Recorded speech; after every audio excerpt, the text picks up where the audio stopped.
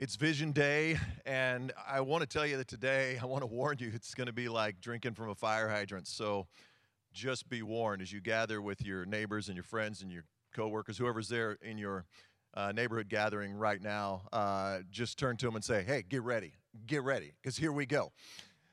Because this is something that's been stirring in me for a couple of years now. In fact, what I'm going to talk about today is the culmination of conversations our staff has been having, conversations I've had with other pastors in our community, and conversations we've had with our leadership team, our advisory board, and it's all brought us to this moment, what we call Vision Day. And I also want to thank a couple of leaders in the church today who've really influenced a lot of what we're talking about today. Mark Sayers is an author and a pastor in Australia, and Pete Scazeros is also a former pastor and author and podcaster, and a lot of what they talk about has really inspired us as a church over the last couple of years, and so I'm so thankful for those men. But it's every year there's a different word that I believe God has for us, and you remember last year's word? Rest. It was the year of rest, and had no idea how prophetic or pathetic that was going to be based on how you look at it, because everything shut down and we were all resting. But as we went through the pandemic, one of the things I was talking about, a word that God gave me during the pandemic, was the word abide. And I just kept saying that over and over again. Abide, draw close into God, because if you'll draw close to God, He's got a vision, He's got dreams for you. He wants to speak to you. He wants to carry you through this. And for those of you that have done that, you've seen that. I've heard the stories of what God is doing in your life. And near the end of 2020, God, I felt, moved us from this word abide to the word endure. That people were tired, they were wore down, and they were ready to, just all the political unrest, the racial unrest, the pandemic, and time to just check out. I'm finished.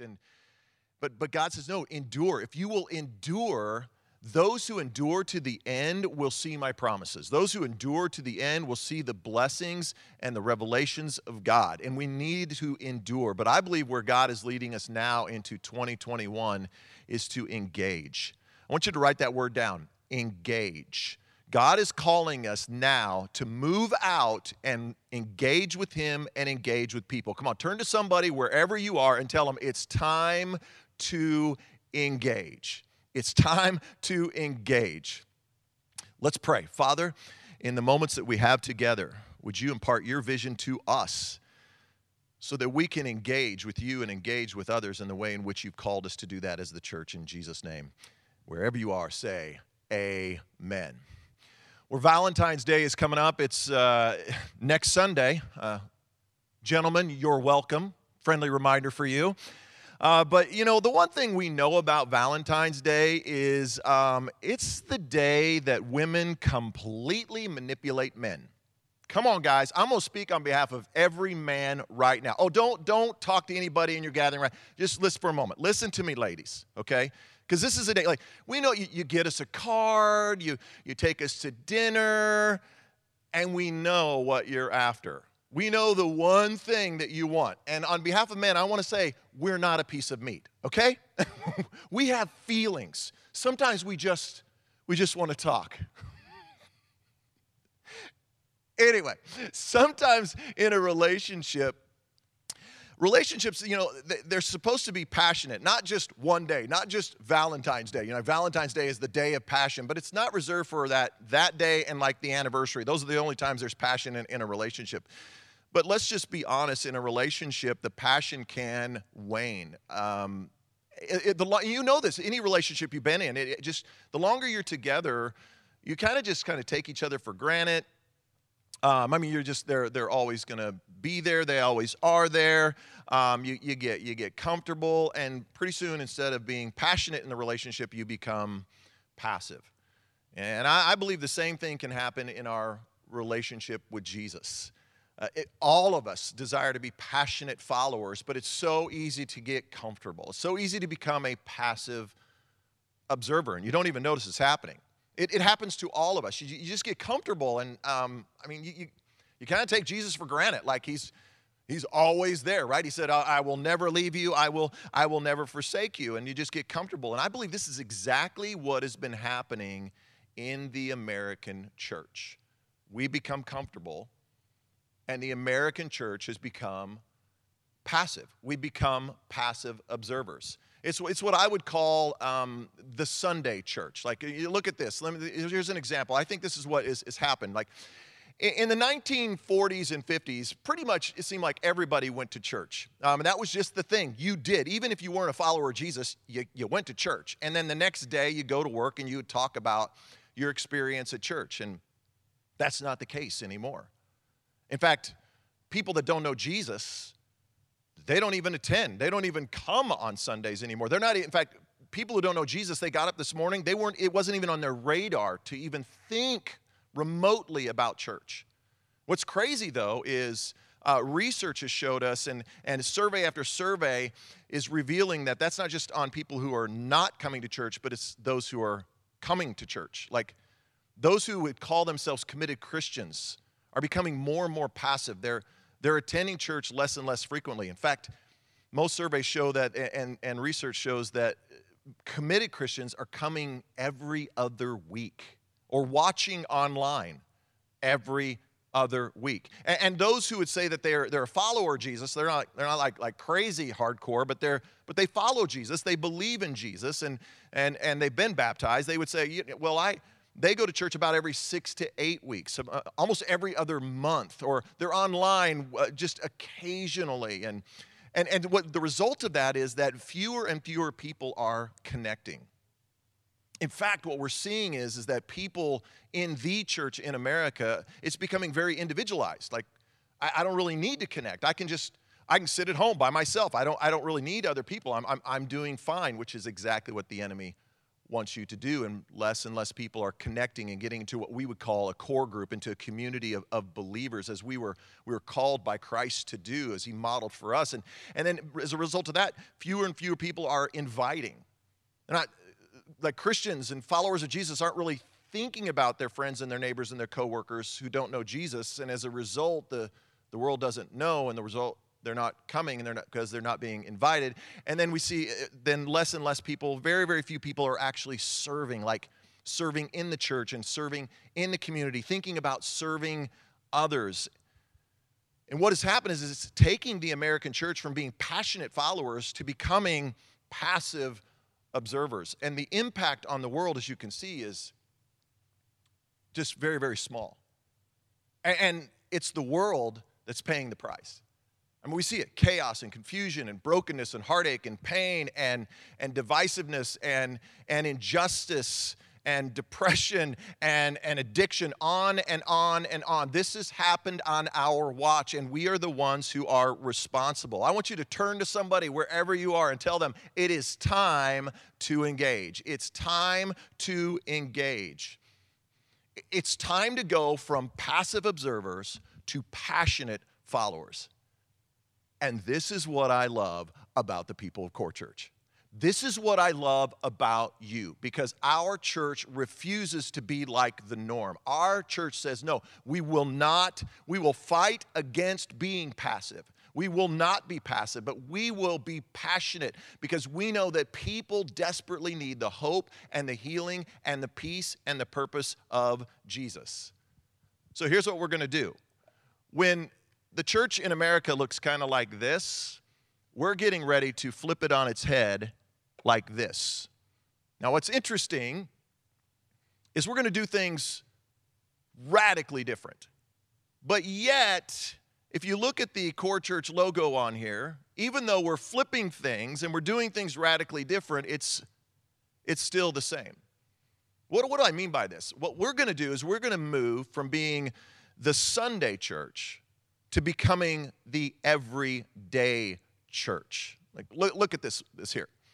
We are going to follow the life and the ministry of Jesus. This is what the church is called to do. We're not called to just be passive observers, but we're called to be passionate followers and engage every single day. And this is what Jesus did. He engaged with 1, he engaged with 3, he engaged with 12, and he engaged with one another.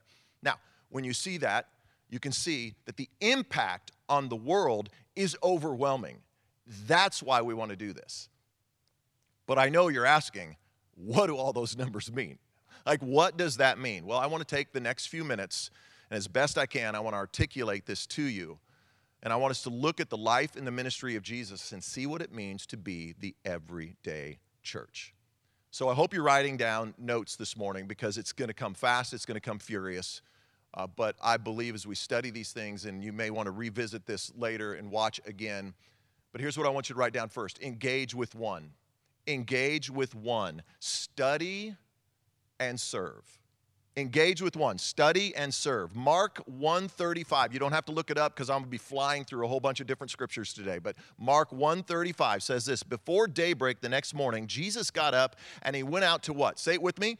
An isolated place to pray. This is one of the most overlooked aspects of Jesus' ministry and life. He was constantly getting alone with the Father and praying, because Jesus understood this. He knew that he had a mission, that he needed to be on mission, and the only way to know that mission was to be alone, to go to the Father in prayer, to hear from the Father so that he could walk out that mission. So here's the question I have for you. Do you have a time and place every day where you are isolated away from everything, and you are spending time one-on-one engaged with God in his word and in prayer?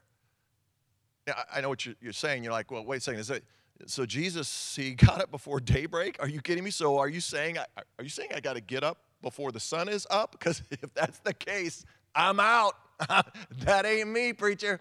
Hey, it's okay. You don't have to do that. Jesus prayed at other times as well. And I'm an up before the dawn. Maybe in your neighborhood gathering, raise your hand. Just look around. Who's an up before the dawn person? Okay. How many of you are like, yeah, I am not up before the dawn? Raise your hand. Yeah. Okay. See, you look around. We're all different. In fact, I get up before the dawn. I just love that. I love to have the day chasing me. I don't want to chase the day. And so I'm up, I'm in the Word of God before the sun is up. Laura, not a chance. There's no way that she's doing that. In fact, she says, listen, I'm not up because Jesus isn't up.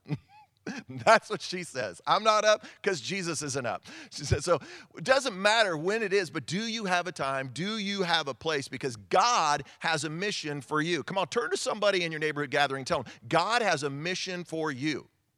God has a mission for you, and his mission is found in his word. Come on, turn to somebody and tell them, hey, his mission is found in his word. His mission is found in his word. Man, we need to be studying the word of God. But Jesus would engage with the one, and then he would go out and he would serve someone. Look at Acts 10:38. It says, Jesus what? Say it with me in your neighborhood gathering. He went around doing good. Oh, turn to somebody and tell them, do some good today.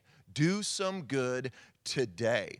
He was healing all those who were oppressed by the devil, for God was with him.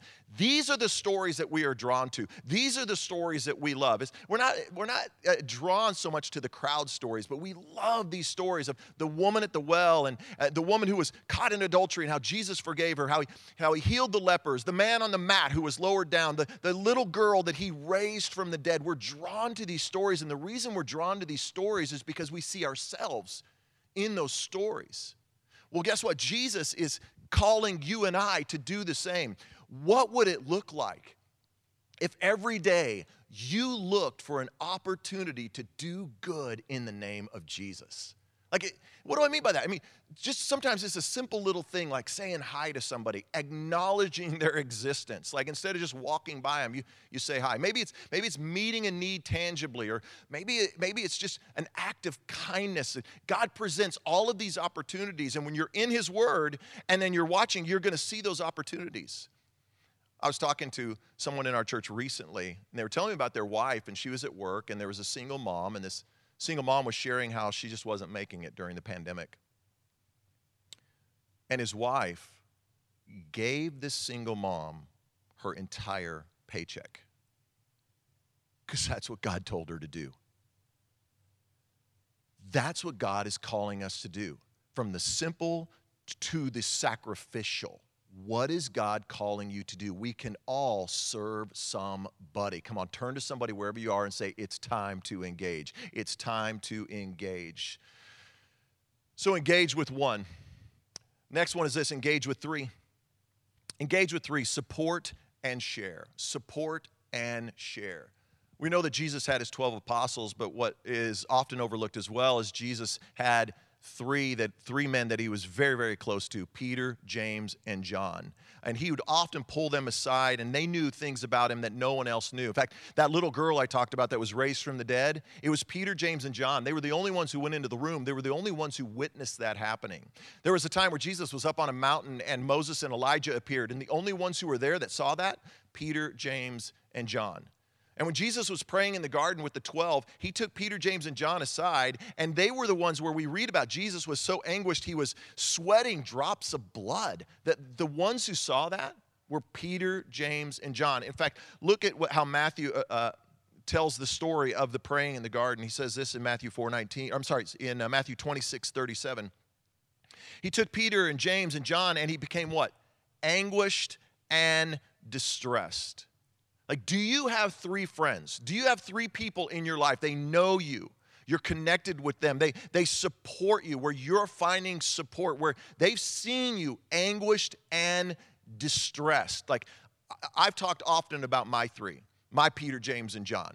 Matt, Rusty, and Blaine. These guys know everything about me. I know everything about them. We support each other. We encourage each other. We're praying for one another. I mean, we know each other's junk in the trunk. I ain't talking about this junk in the trunk here, okay? I'm talking about, like, I know your junk. You know my junk. You tell on me. I tell on you. That kind of stuff. Do you have that level of friendship with somebody? Men, do you have a Peter, James, and John? Ladies, do you have a Salome, a Mary, and a Mary? And you're like, wait, who's that? Those are the three ladies that were closely tied to one another. They were there at the crucifixion. They were there, and they saw Jesus raised from the dead. Men, you need three men. Ladies, you need three ladies in your life. Come on, turn to somebody and tell them it's time to engage. It's time to engage. You need the support, because Jesus had the support of Peter, James, and John. But Peter, James, and John, they were also the first that he shared the gospel with. So you need three that you share the gospel with. Matthew 4:19 tells us when he called them, Jesus said this, come follow me. I'll show you how to fish for people. Jesus calls all of us to share the gospel. Come on, turn to somebody in your neighborhood gathering and say, hey, we're all in this together. We are all in this together. And I know you, Brad, I don't know what to say. I wouldn't know what to do. I'm not the preacher. I'm not trained. Hey, if you've been a part of Core Church for any amount of time, you know that we make the gospel way too complicated. And we've just simplified it here at Core Church. All you got to do is remember three things. I want you to write these down. Intercede, invest, inform. Intercede, invest, and inform. Two of those you are responsible for. One, the Holy Spirit is responsible for. First two, you're responsible for. Intercede. Before you ever think about sharing your faith, you got to pray. In fact, I tell you, if you're not praying, please don't share your faith, okay? You're the crazy ones. You're the ones that are making it hard on the rest of us. You're the ones that are making it very, very difficult. You're always going to be frustrated. You're always going to feel guilty. And listen, first thing you do, start praying. Do you have neighbors, coworkers, classmates, people at the school, on the ball field, people that you say, I'm praying for these people, three people I'm praying for by name. So you're praying for people. Then invest. Talked about this earlier, just a few moments ago. Just go and do good. Just look for opportunities just to be kind. No hidden agenda. I'm not trying to work the gospel in somewhere. I'm not trying to convert them in this moment. I'm just trying to show the tangible love of Jesus to them. Just do good in the name of Jesus. And the third one is the Holy Spirit's responsibility. So you don't ever have to worry about trying to work Jesus into a conversation. Worst thing you can do, by the way, is work Jesus into a conversation. Woo, man, do you know what? It's so hot. It's so hot. Do you know where else it's hot? Hell. Never plays, never works out. Let the Holy Spirit do it. Because guess what's going to happen? They're going to come to you. They're going to have questions. They're going to come to you, and they're going to say something, and you're going to know, oh, this is the moment.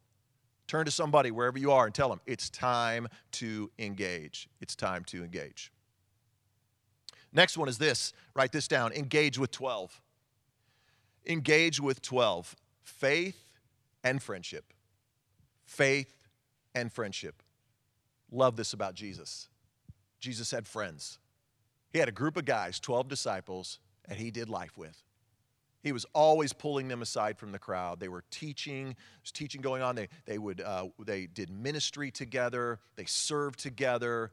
They laughed together. They ate together. Jesus did life with them. It says this in Matthew 20:17. He took the 12 disciples aside what? Privately. Privately. If 2020 has revealed anything, it has revealed the great deception of the enemy is isolation. If you right now are watching this by yourself, you are right where the enemy wants you. He wants you in isolation because isolation kills. We were created for community. We were created to be together. The people of God were created to gather. Doesn't matter how you gather. You can gather online. You can gather through FaceTime. You can gather through whatever. You can gather through Teams. Whatever it is, find a way. Fight for. I love our neighborhood gatherings right now. The people are saying, know what? We're going to get together. We're going to find a way to be together in smaller gatherings. I'm telling you, that's why we have services at 9:30 right now, because we're going to fight to be together. We've got to fight against isolation. That's why we're telling you now to get into a core group. For the next 4 weeks, next Sunday, we're going to start core groups for core purpose. For the next 4 weeks, you can learn how God has wired you. Like when you go out to do good in the name of Jesus, how amazing would be if you knew your gifts, if you knew your abilities, if you knew how you were wired to serve. And every day you were able to go out and do those things that you're passionate about. We're going to be doing that for the next 4 weeks. Get into a group. You can go to corechurch.com. You can sign up for a group. Engage with 12. Man, you need faith and you need friendship. Come on, turn to somebody and tell them it's time to engage. It's time to engage. The last one is this: engage with one another. Write this down. Engage with one another. Presence and purpose. Presence and purpose. We see 10 different times in the Gospels that Jesus went to the synagogue. He went to the synagogue to worship. He went to the synagogue to read the scriptures. He went into the synagogue to heal, to do good, and to gather with the people of God. That's what we do on Sundays. We gather to experience the presence of God and be equipped for His purpose. When you are not here, when you are not in a neighborhood gathering, listen, we need your presence. Your presence is needed because when you show up, guess what? The presence of God shows up with you. You weren't meant to just keep it to yourself, but when we come together, that's why collectively as we come together, something happens and you're like, man, I'm connected. It's because God's Spirit connects our spirits together, and then as we hear the Word of God together, we weren't created to hear it just by ourselves. We come together and we're like, this is the purpose. This is what God has for us. So then we can go out and we can live that out every single day. Like just imagine if Jesus said, I'm sorry, I'm not going to be at church this week. My sister's got a thing that I got to be at. And I'd be there, but Peter's mom, remember I healed her? She's having a big celebration and I'd feel bad if I didn't show up. She happens to be having it and I've got to be at that. Or, hey, so yesterday, I don't know if you heard, but I fed 5,000 people and I am exhausted. So I'm not going to. Jesus would never do that. So why do we do that? And I want to encourage you, engage with worship. Come on, turn to somebody and tell them it's time to engage. It's time to engage. So what does it look like to go from the Sunday church and become the everyday church? I want you to imagine that you got into God's Word every single day.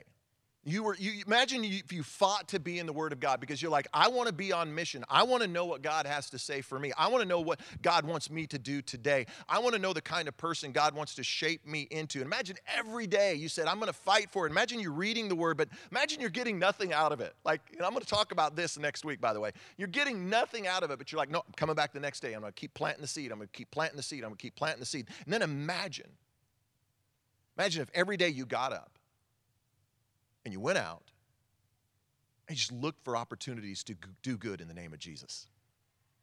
Like when you saw somebody, you intentionally said hi to them to engage them because you're like, I want them to be needed and known. It wasn't a passive hi, but it was like you were really saying hi. You really saw them. Or maybe you saw somebody who was in need and you're like, but I could help with that. Maybe it's something simple or maybe it's something sacrificial, but you're like, man, I can do that. Imagine at the end of your day, you look back on your day and you say, wow, look how God used me.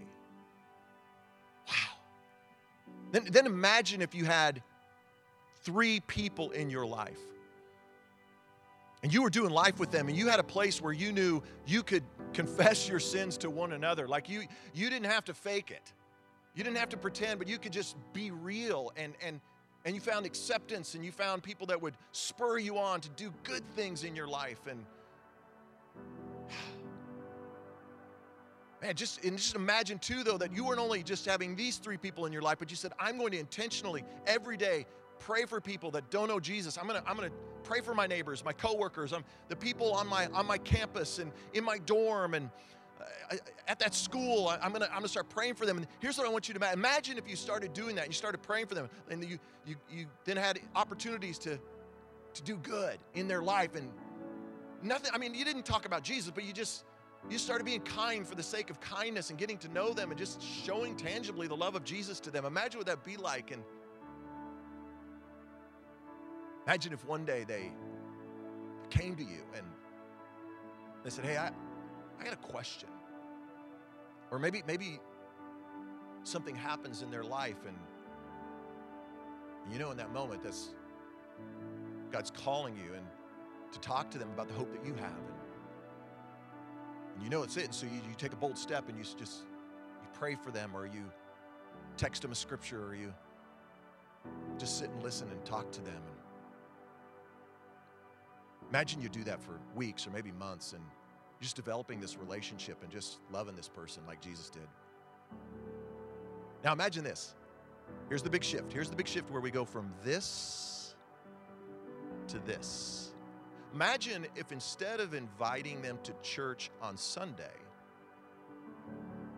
imagine if you said to them, hey, I've got this group of friends, and we get together on Sunday nights, we get together on Thursday nights, Wednesday nights, whatever night it is that your core group meets. And you say, hey, we eat together, we laugh, we hang out, we talk about these questions and these things that we're talking about, and we pray together. And you want to come? Imagine if they said yes. Like they say yes, and you text everybody in your core group.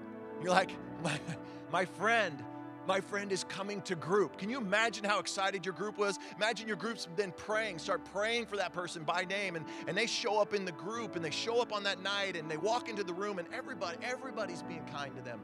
Everybody's loving on them. Everybody's being nice to them. And imagine your friend just sits down and they're watching all these different people and realizing that they have problems and they have struggles and they're asking questions. And imagine if weeks and maybe months go by, and imagine that person says, so am I a Christian? I think I might be a Christian. What does it mean to be a Christian? Imagine you start talking to them. And you're fumbling through it, and you're making all kinds of mistakes. You're not getting it right. Imagine you don't call up me. You don't bring them to the church for the answer. But you say, I'm going to try to tell them. And imagine you bring them into your group, and then your group, the members of the group, they start talking to them about what it means to have faith in Jesus. And you all stumble about it together and fumble it together. And just imagine if that person in your core group, and they say, I want that. I want Jesus. And Like imagine your core group gathering around that person and praying for them. And everybody says amen, and the tears are flowing, and the excitement is there because the old is gone and the new has come, and this person is experiencing the hope and the healing and the peace and the purpose of Jesus. Now imagine if you said, hey, your next step is to be baptized. But instead of bringing them to church on a Sunday to be baptized like we would do it, you say, we got a pool in the backyard. How about we just take you out there and baptize you there? And imagine that you get in the pool.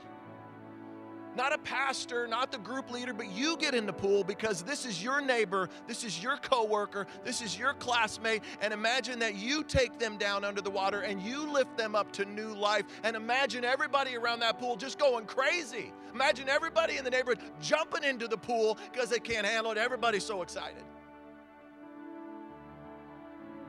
And imagine